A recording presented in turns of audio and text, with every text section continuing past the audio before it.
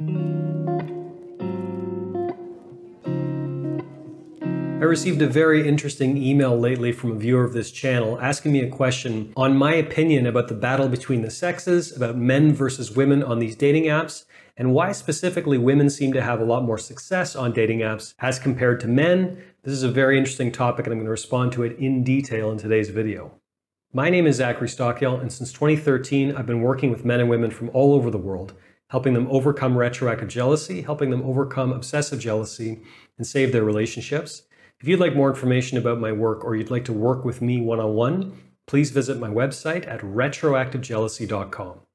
Okay, so a viewer named B writes, quote, "Would you be willing to do a video on your perspectives of men versus women on dating apps and the success one has when it comes to options and abundant success against the other?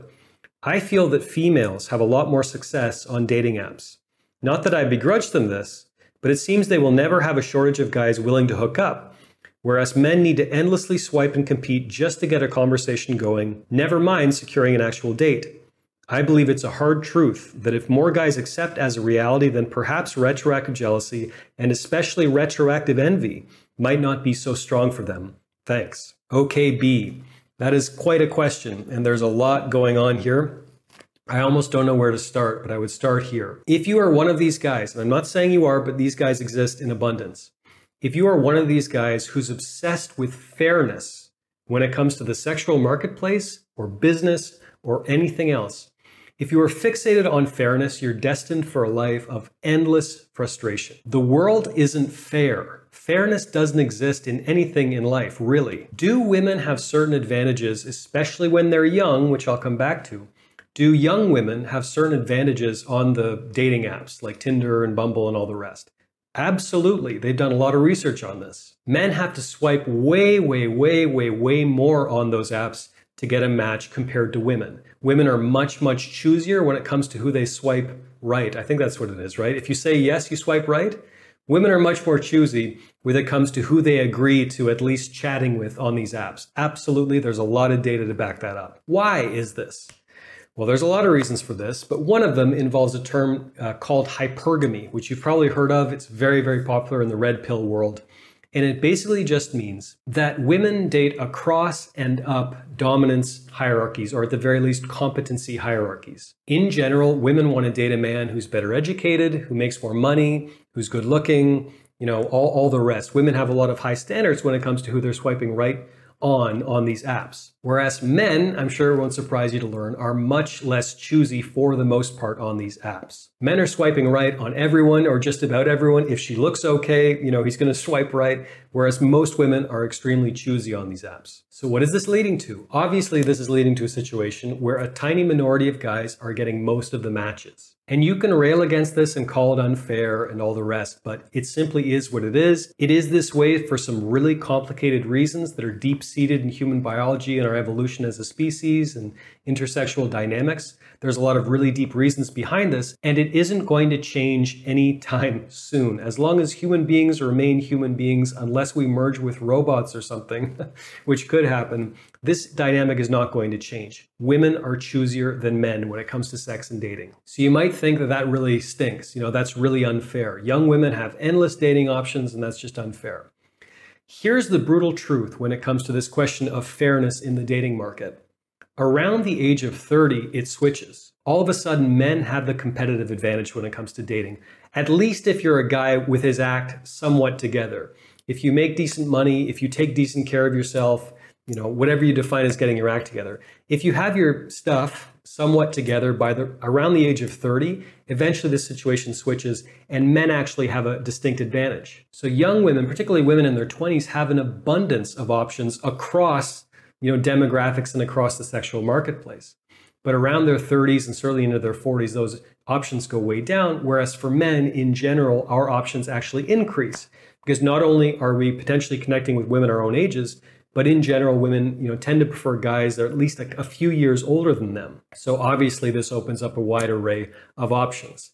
I'm not saying any of this is right or wrong, by the way, or good or bad. It simply is what it is. These are the modern economics, if you like, of the sexual marketplace. I will also say, for any guy who's feeling resentful or envious or whatever, if you feel like you need more dating experience, if you feel like you need more sexual experience with other women, if you feel like you need more time to figure out your options and figure out who you are and what you want as a man when it comes to dating and relationships, I don't think there's anything wrong with that whatsoever. And if you come to that conclusion, you owe it to yourself, and I think you owe it to your partner as well, to end the relationship in the kindest, most gentle, most respectful way as possible, and go out and be single for a while and learn whatever it is you need to learn, discover whatever you need to discover. What I think is wrong, and what I don't have a lot of time or respect for, are those guys who feel that sense of anger or envy or resentment, who instead of acting on it, instead of making that decision, instead of letting their partner find someone else who'd be a better match for her, instead of that, they stay in their relationship and they're often kind of snide to their partner and they make little mean comments and they're kind of stewing in their own anger and resentment because they like the girl, they like the sex, they're afraid of giving that up, but they don't have the courage to actually break up like they should, go out and be single and figure out whatever they need to figure out. I'm not saying this is an easy decision for men. I know it's not. I've been in several relationships where I was the one who broke up, and it's never an easy decision. But what's worse, I think, is wasting a woman's time.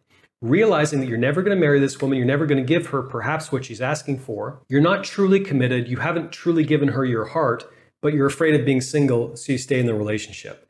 I think that's a really bad thing to do for everyone involved. It does you a disservice, and it's a disservice to your partner as well. She deserves better, and so do you. Some more good news for men watching this video. We men have a distinct competitive advantage over women. I don't even like framing it that way because it's not about men versus women. The battle between the sexes is a pernicious myth. I don't like buying into that narrative whatsoever. We're complementary to each other. We're not adversarial. But that said, men have a clear advantage because we are judged less harshly on the way we look physically by women. That's just the way it is. I'm not saying looks don't matter to women. That's not what I'm suggesting. But I would say looks in general are less important to women than looks are among women to men. Here's more good news. And I have a wealth of single female friends, and I've had very candid conversations with every girlfriend I've ever had, every woman I've ever dated. Here's more great news for men, and I can't stress this point enough. The bar for men in the dating market is already pretty low, actually. Most men lack ambition, they lack goals, they don't hold good conversations. They're lousy in bed. I mean, let's call a spade here. Most guys don't bring a lot to the woman's table, so to speak. Most guys aren't really bringing much value into that relationship. I realize you could say the same about many women. I agree. But what I'm saying here is, if you're a guy and you want to improve your odds in the dating market, in the sexual marketplace, there's a bunch of stuff that you can do. If you're like me, someone who started with his weight his whole life, you can put in the work to lose weight. You can become more interesting, become a better conversationalist. You can watch a bunch of stand-up comedy and get a better comedic feel. You can learn how to be a great lover. That's probably the highest return on your investment right there, because even just learning about how to be a great lover gives you a tremendous amount of sexual confidence and a tremendous amount of confidence whenever you're dating anyone. I could go on about this for a long time, but my point is, if you're a guy and you're feeling frustrated by your options on the apps or whatever, start putting in the work. Start taking the steps to improve your value, so to speak. And I don't like using that language, but you get my point. Start taking the steps to improve, and believe me, things will start changing. And if you think it's all roses for women on these dating apps, it's not. There are a lot of creepy, predatory guys out there. Dating for women is really, really hard. Don't buy into the fallacious notion that dating for men is hard, but dating for women is easy. Just because you have a lot of potential options doesn't mean that most of those options are good. And I'm sure most women, if they're being honest with you, would tell you the same thing. Above all, we're in a very strange period of intersexual dynamics right now. We're still lingering in the hangover of the sexual revolution of the 1960s and the 1970s. Things are complicated, things are messy. We're all trying to figure this stuff out. I would argue on the whole, the apps are doing more harm than good. So cut yourself, and I would also say cut women a little slack if things aren't working out as perfectly as you wish they would. Focus on yourself, focus on self-improvement, and don't settle. If you aren't getting the results you like on the dating apps or in any other area of life, own that problem 100% and do whatever you need to do to get to that place that you're seeking.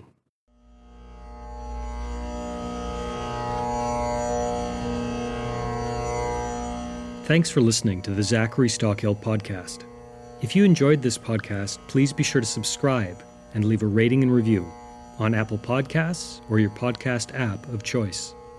To learn more about my work on jealousy, relationships, and more, please check out my YouTube channel at Zachary Stockhill. For information about my online courses, books, and coaching service, please visit my website at retroactivejealousy.com.